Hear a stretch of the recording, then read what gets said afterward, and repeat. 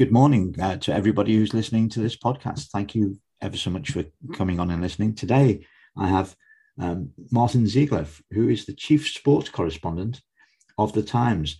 Martyn, hello. Thank you for your time. Good to speak to you. Yeah, good to come on this podcast. Obviously, seen a lot of your blogs about Everton before, so yeah, good to talk. Oh, good. Thank you. Yeah, I'm afraid I'm sort of got quite a narrow focus when it comes to football, which is almost exclusively Everton Football Club. I think you have to blame that on four previous generations, and so I was indoctrinated at birth. So forgive me for my narrow interest. But Martyn, we sort of decided that we would chat to each other. I think as a response to what both Leeds and Burnley have been saying or suggesting in the media, would be their response to whatever might or might not have happened between Everton and the Premier League with regards to profitability and sustainability. And I know some of your reporting and some of your comments and the comments of others that you may have commented on attracted a lot of attention to Evertonians. So not everybody listens to Twitter, obviously, but also hopefully we're attracting a wider audience to your views, but also I think those that do use Twitter, just thought it'd be an interesting opportunity for you to explain further your thoughts, and then if necessary, I can counter them, and obviously you can counter my views as well. Absolutely, sure. Well, I'll tell you the background. So last week I learned that Leeds and Burnley had sent a joint letter to the Premier League the week before. So this was before the penultimate weekend of the season, basically raising issues around Everton's losses. And I mean, I thought the most important thing was reserving the right to take legal action for damages against both Everton and the Premier League if there had been, and they believe that they have been, the clubs say they believe they have been serious breaches of the profit and sustainability rules. So I spoke to Everton, got a really good statement from their head of communications, which I included in full. And I wrote the story, and I mean, obviously, it created sort of shockwaves in football, both with the fans of Everton and the fans of Leeds and Burnley. Yeah, absolutely, it certainly did. And so the view of both Burnley and Leeds is that there are some irregularities in terms of Everton's inability to be compliant with profitability and sustainability rules, but also that had there been any discussions that had taken place between the club being Everton, and the Premier League itself, which would obviously be private discussions, and one guesses between the board of Everton and the board of the Premier League, that itself might be irregular, and therefore both Burnley and Leeds would take the view that they had a case to claim damages because of that irregularity. Is that essentially the essence of the story? I don't think they're saying that the discussions were irregular necessarily, but I think they were. I mean, one of the things they were saying is, as shareholders, as one of the 20 shareholders, that they had a right to see the documentation and the evidence and any decision making about it. So that was a sort of fairly significant thing. I don't think they were necessarily suggesting that the conversations had been irregular, just the fact that they believe they could have been serious breaches, and they, if that had been the case, clearly this was a sort of preemptive strike against relegation. Whoever's going to get relegated, at the time it could have been any one of the three when they sent the letter.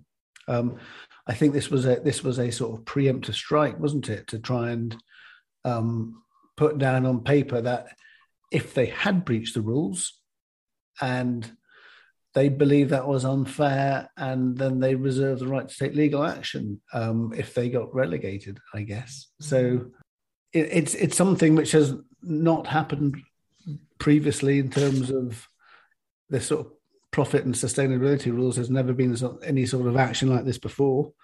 Unprecedented. I mean, the only thing which could possibly be connected to it was the old Sheffield United suing West Ham after Carlos Tevez.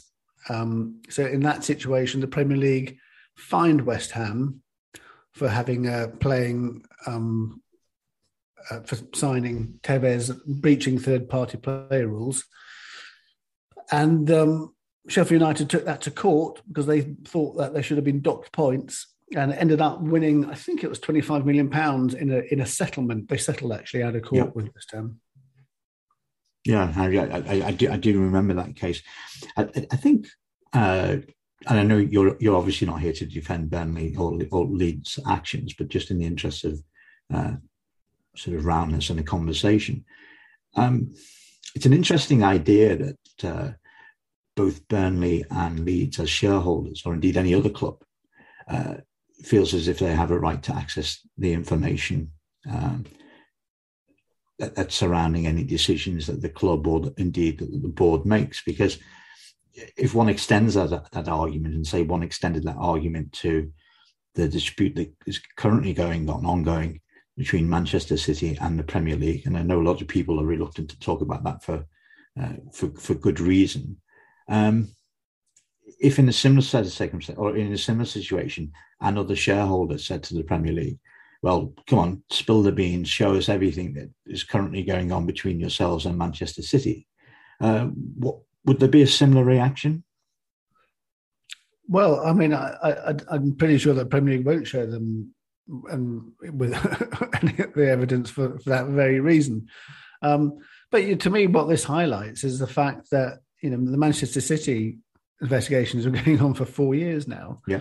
The Premier League shouldn't be doing these investigations. So, like, the Premier League chief executive, basically, his salary is paid for by the clubs he's investigating. Manchester City, Burnley, Leeds, Everton. They effectively, they pay him, they employ him, and he's investigating his employers. That just shouldn't happen.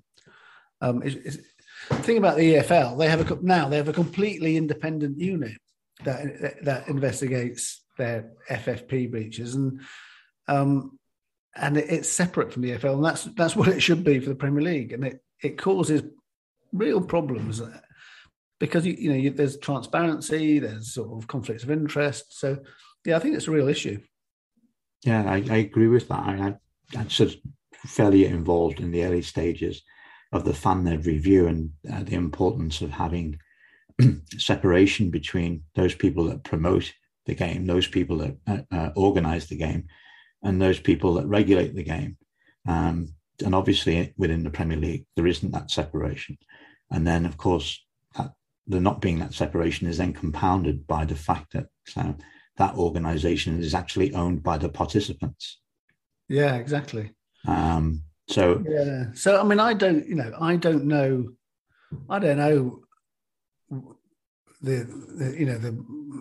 whether Everton have actually breached the rules, or whether the Premier League are allowing the sort of the amount they've written off for sort of the decrease in the value of the transfer market, or whatever, or if have they agreed a sort of settlement with them or not. And I think the lack of transparency is one of the big issues here, because nobody knows, and they probably should know.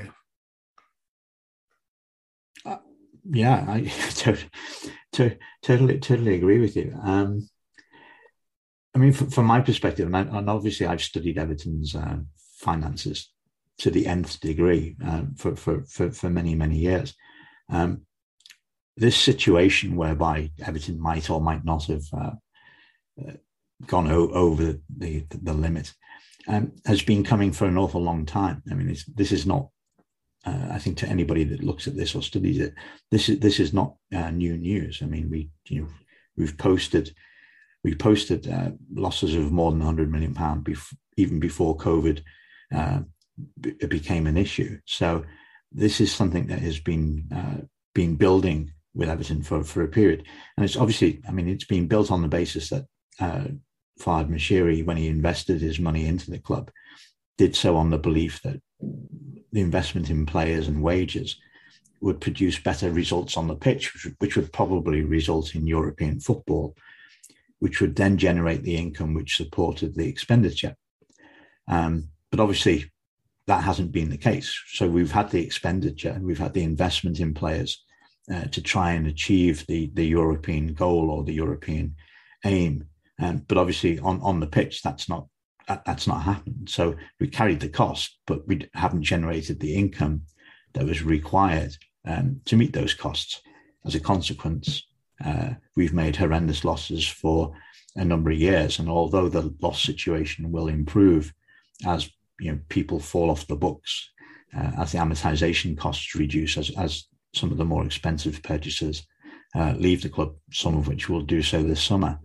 It is a situation that's been very apparent. And my reading of the Premier League's rules are that the Premier League has pretty much full sight of the finances of every club, in the sense that in the beginning of March of each year, every club has to provide a projection for what's happening in that current year. And obviously the Premier League have the information from previous years. And if you're in a loss-making position, you also have to provide,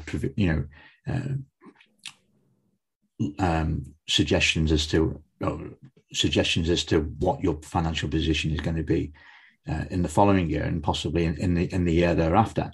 So it seems to me that all of this has been, to anybody that was actually taking an interest, or anybody that felt as if they should be doing something about it, it's all been there. So it shouldn't, in the first instance, it shouldn't be a surprise that Everton and the Premier League have had discussions. And those discussions, from my understanding, started in and around March 2020. Yeah, absolutely. I don't think it's no surprise at all that the Premier League will have been in discussions with Everton about that, and I don't think that's any sort of big secret. But it'll be interesting to see. And the Premier League, they've never taken action against a club for breaches of financial rules so far. So, it'd be interesting to see if they do this time. I think it's the biggest 3-year losses of any English club since Manchester City, back in sort of like 10 years ago. I think that was before they had the rules in place. So it's a quite an interesting test case. Yeah, I think obviously there's no denying that the public accounts show, losses massively in excess of the 105 million limit. Although obviously everybody understands that what's in the public accounts, so what's shown in the profit and loss account, isn't necessarily the figures that the Premier League used to calculate what the profitability and sustainability loss is, because you can add back stuff, for example, women's football, youth football, and community costs. Now, I don't imagine for 1 minute that the aggregate of each of those costs are significant in the context of Everton's overall costs. So I think even if you strip those out, and I've tried to do those figures, and I've tried to be generous in terms of what Everton might have spent on youth, women's, and community programs. Even when you strip those out, there's still an enormous difference between the 105 million and where Everton might be. I generously, even if you said like it was 70 million pound that they'd spent on each of those three categories, you still end up with an aggregate loss of around about 300 million. So obviously very, very much far outside of what you'd consider to be the normal limits. The saving grace for Everton has been the provision that you can now look at what might have happened had COVID not existed. And you can sort of create, and it is creation. It is, at the end of the day, these are not real figures. These are just somebody's assumption as to what might have happened had COVID not existed. So would we have kept Bolasie till the end of his contract? Would we have kept Sigurdsson beyond that last summer? Just as two examples. And if we hadn't, if we'd sold Bolasie, or if we'd sold another player, or if we'd been able to sell some of the, like a Tosin or whatever, in normal market conditions, what would the difference be between those accounts had those things happened and the real accounts, because those real things didn't happen? But the reason why they didn't happen, the club is saying, is it's all down to COVID. It's not due to the fact that nobody wanted to buy Tosin, or that we couldn't sell Tosin for the price that we wanted to sell him at. It's because the market conditions were so great, so different, that we couldn't possibly sell him. So therefore, the difference between him having been sold and him not being sold is this. And therefore, that calculation can be taken out of whatever the aggregate loss situation is. Sure. I mean, as you say, it's what someone's calculated. But I'd be interested to know, did they also factor in for any players that have been signed? Whether did they give them a lower because obviously the net transfer value would have been affected by that. Because if they got players cheaper than they would have done otherwise, has that been factored in? I guess we'll never know. But no, that's a very good point. I mean, it's something I considered, because the flip side is that if market values are depressed, then the buyer benefits. If the seller doesn't benefit, then obviously the buyer benefits. And whether these calculations have gone to that degree or not is a good point. And as you say, possibly we'll never ever know, unless that ultimately is a court case where somebody has to describe and explain how they eventually reached these figures. I don't think there will be a court case, but that's probably the only way that you could ever get to that point. Mm-hmm. Yeah, that's absolutely true. A lot of people have said that this is sort of opportunist action from Burnley and Leeds to, because they're trying to take advantage and get some sort of financial gain from relegation, or at least put the pressure on the Premier League. It's and I think certainly some fans of those clubs think, not sure that they've done the right thing either. There's been a lot of anger from Everton fans, just the fact that I reported the story. Some sort of quite significant fans groups or at least one anyway, have been sort of quite insulting on social media, which it seems a bit weird to me, because all I'm doing is reporting what's actually happened, and people sort of suggesting I'm in some way anti-Everton, or which couldn't be further from the truth. I'm sort of just reporting what's happened. I think there's this sort of tribalism around social media and football now, as sort of any time you write about anything which might cause an issue for a football club, and the fans just jump on you. It's a very strange position to be in. Yeah, and I'm not going to defend those people that have unfairly criticised you for reporting the story as you see it, as it has been explained to you by other people, which is the very nature of your job, and I think people should recognise that. And some criticisms I think are unfair. I think there's a wider context to it, Martyn, which is actually not something that we were thinking, or I was thinking and discussing, but it actually follows from what you've just said. There is a feeling amongst Evertonians, and not just the big fan groups, but amongst just the ordinary match-going fans, individuals, that the media, and please comment as you see fit on this, that the media and certain media outlets, not necessarily the Times, but certain media outlets, do represent Everton unfairly, and that there's a bias within the media generally, not necessarily specifically, but generally towards, say, the top six clubs. But there seems to be an unnatural sort of bias against Everton from many media outlets and many broadcasting companies. I don't know if you want to comment on that or not. Yeah, well, I mean, I think it's probably inarguable that the more glamorous clubs, if we put it that way, get more attention, don't they? I mean, Manchester, anything happens at Manchester United, I mean, that always gets top billing, doesn't it, basically? And it's always, it's sort of kind of been like that throughout my life, and I think it can be certainly really, I can see how frustrating it is to fans if you think your club's not getting recognition. But I think I also think that there's a sort of, it's not just Everton. I mean, I've taken lots of stick from Chelsea fans after reporting that the government had sort of saying that there was big issues with the sale of Chelsea because Roman Abramovich was refusing to write off the loan.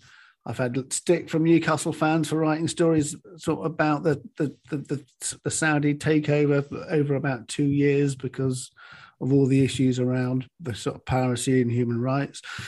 I remember getting stick from Liverpool fans and writing the story about the fact that Liverpool had hacked into Manchester City's scouting database. I think it's just part of the course, really. People think they should defend their club at all costs, but I've not criticised Everton at all. I'm just stating the fact, and if I think. I mean, all I would say is I don't think clubs owners should put them in a position of financial concern. maybe that's not the case with Mashiri. Maybe the losses he's going to he will cover. And there's going to be no issue for the club. But I do think, for example, with Burnley, I have sort of said before that there are issues around leveraged takeovers. Because if you take on a lot of debt to buy a club and things go wrong and you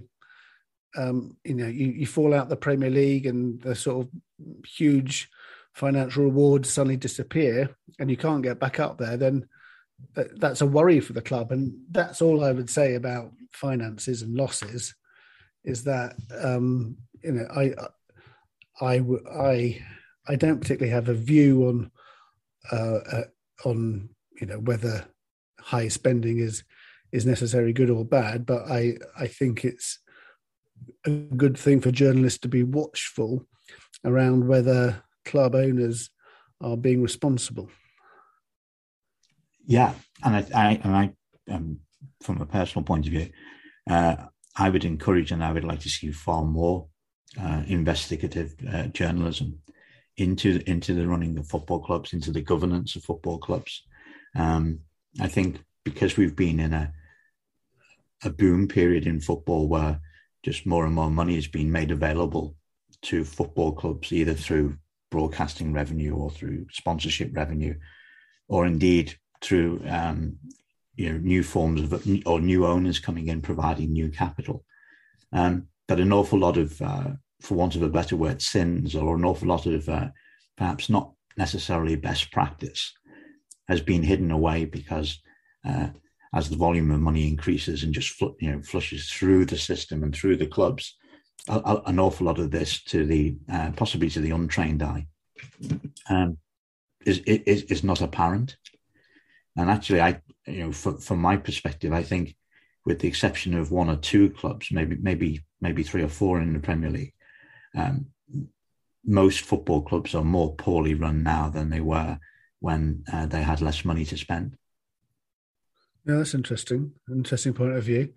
I think definitely the sort of there was a sort of boom period, wasn't there, where clubs were sort of making money hand over fist, and most clubs were in profit, and everyone was trying to take them over. And even before COVID, actually, there was definitely been a sort of readjustment on that front. Interesting to see what happens now in the future, though. I mean, if you see the sort of money that being paid for Chelsea, and some sort of, to my mind, forecasts which are unrealistic about the value of Premier League clubs going up 10 times in the next 10 years. I'd be amazed if that happens. It's difficult to see how Chelsea could ever end up being worth, 20, 25 or 30 million pounds. I know, exactly. Unless, of course, the revenues increase by such an amount that that's the case. But then the experience of revenues increasing in football is it's actually the players and the agents that get wealthier, not necessarily the shareholders of the football clubs themselves. Sure. Yeah, no, I agree. I mean, there are obviously certain exceptions. I mean, say like Manchester United, they pay a dividend, don't they, every year to the shareholders who bought shares on the New York Stock Exchange. So that is generating money for investors directly, but not many clubs are like that. That's no, sure. Exactly. I think actually I think that's an interesting distinction for the future, because even if you look, for example, at Burnley, and if you look at Leeds, it's much more institutional money that's come into the game in recent years than it is just necessarily either wealthy individuals or cranks. Like I can call Fight Macheria a crank, even if nobody else wants to. People who just have enough money to have an interest in football. Increasingly, and Liverpool is a case of this. They're being run as an institution would run the money.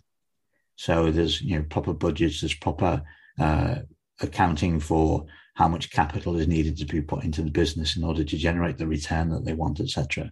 And perhaps this is the way that football will go, and ultimately, perhaps this is the thing that will generate shareholder value in the future. That the costs associated with running a football club, so the costs associated with employing players, that increase will not be as great as the increase in future revenues. So therefore, effectively the margins within football improve to the benefits of shareholders.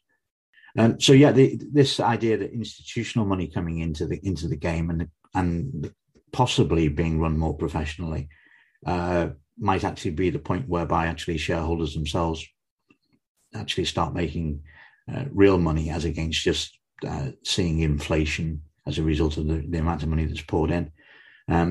Martyn, I know that your time is relatively limited, so appreciate what you've said so far, but maybe we can just wrap up in terms of what you think is going to be the outcome in terms of Burnley, Leeds, Everton, the Premier League.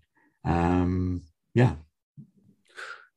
I mean, I'm not a lawyer, and obviously Burnley and Leeds have hired expensive legal representatives. You might think they might get something out of it, but I would be quite surprised if it goes anywhere successfully legally,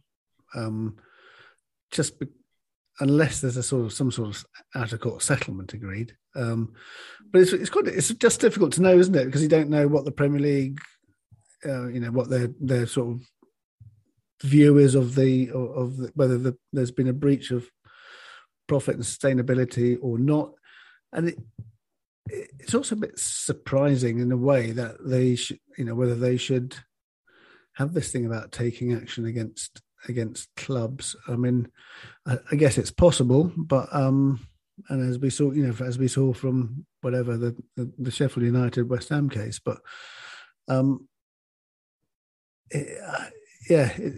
I guess it's possible. Otherwise, they wouldn't be paying a sort of expensive QC to represent them. So, but I would be surprised if anything came out from the sort of legal action point of view. I mean, I wouldn't be totally surprised if the Premier League had agreed a settlement of some kind for a breach of the rules with Everton. I would also not be surprised if they said they agreed they hadn't breached them. So I think Either of those things could still happen. Yeah, I mean, very much based on what the club has said, they believe that there hasn't been a breach, and they believe they've complied completely with whatever requirements the Premier League put to them.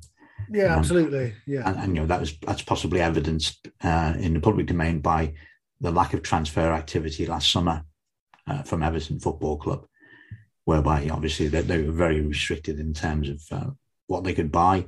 And a couple of people have said that the club had to go to the Premier League on a case-by-case basis in terms of recruitment. So that sort of suggests that an agreement was in place, and as long as Everton adhered to that agreement, then the possibility of them not complying seems less.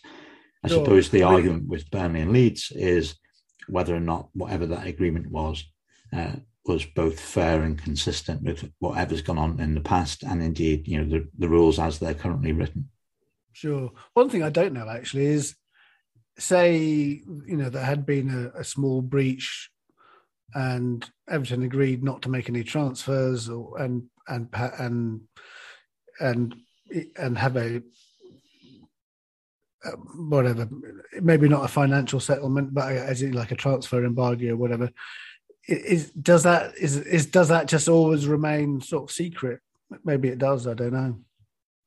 I think you'd always argue if you were the football club that it must remain secret for sort of commercial reasons. Yeah, but it doesn't in UEFA, for example. UEFA can do a settlement and agree a sort of transfer embargo, and that's always made public. So it's an interesting one with the Premier League. Yeah, I think part of this is, and I appreciate we've got to finish, part of this is the Premier League's desire as the promoter to always present the view that there's never been a Premier League club that gets into financial difficulties. And we, therefore, as promoter, we're not going to wash our dirty linen in public, as against a proper regulatory approach, which would be to publish. But there again, I suppose you could make the same argument about UEFA, that they are both promoter and regulator as well. Yeah, absolutely, you could. Yeah, I suppose the thing about the Premier League is that if a club does get into financial difficulties, they don't have to deal with it usually, because they get relegated and it's left to the EFL to pick up the pieces, as we've seen with Reading and Derby and Sheffield Wednesday, who've all been penalised, haven't they, by the independent unit into EFL, FFP. Indeed, fortunately, we didn't oblige on that count. Martyn, I know your time is limited, so thank you so much for coming on and explaining your position. I hope the people that listen to this podcast, and there will be a fair number that do, hear what you say about your role is to report, and from my perspective, having spoken to you on previous occasions and having written and listened to what you've had to say on your podcasts and in the Times, I don't think there's a case to answer for in terms of bias for any club, let alone Everton. So let me say that to you. And thank you for your time. Great stuff. Enjoyed it. Cheers. Thank you, Martyn.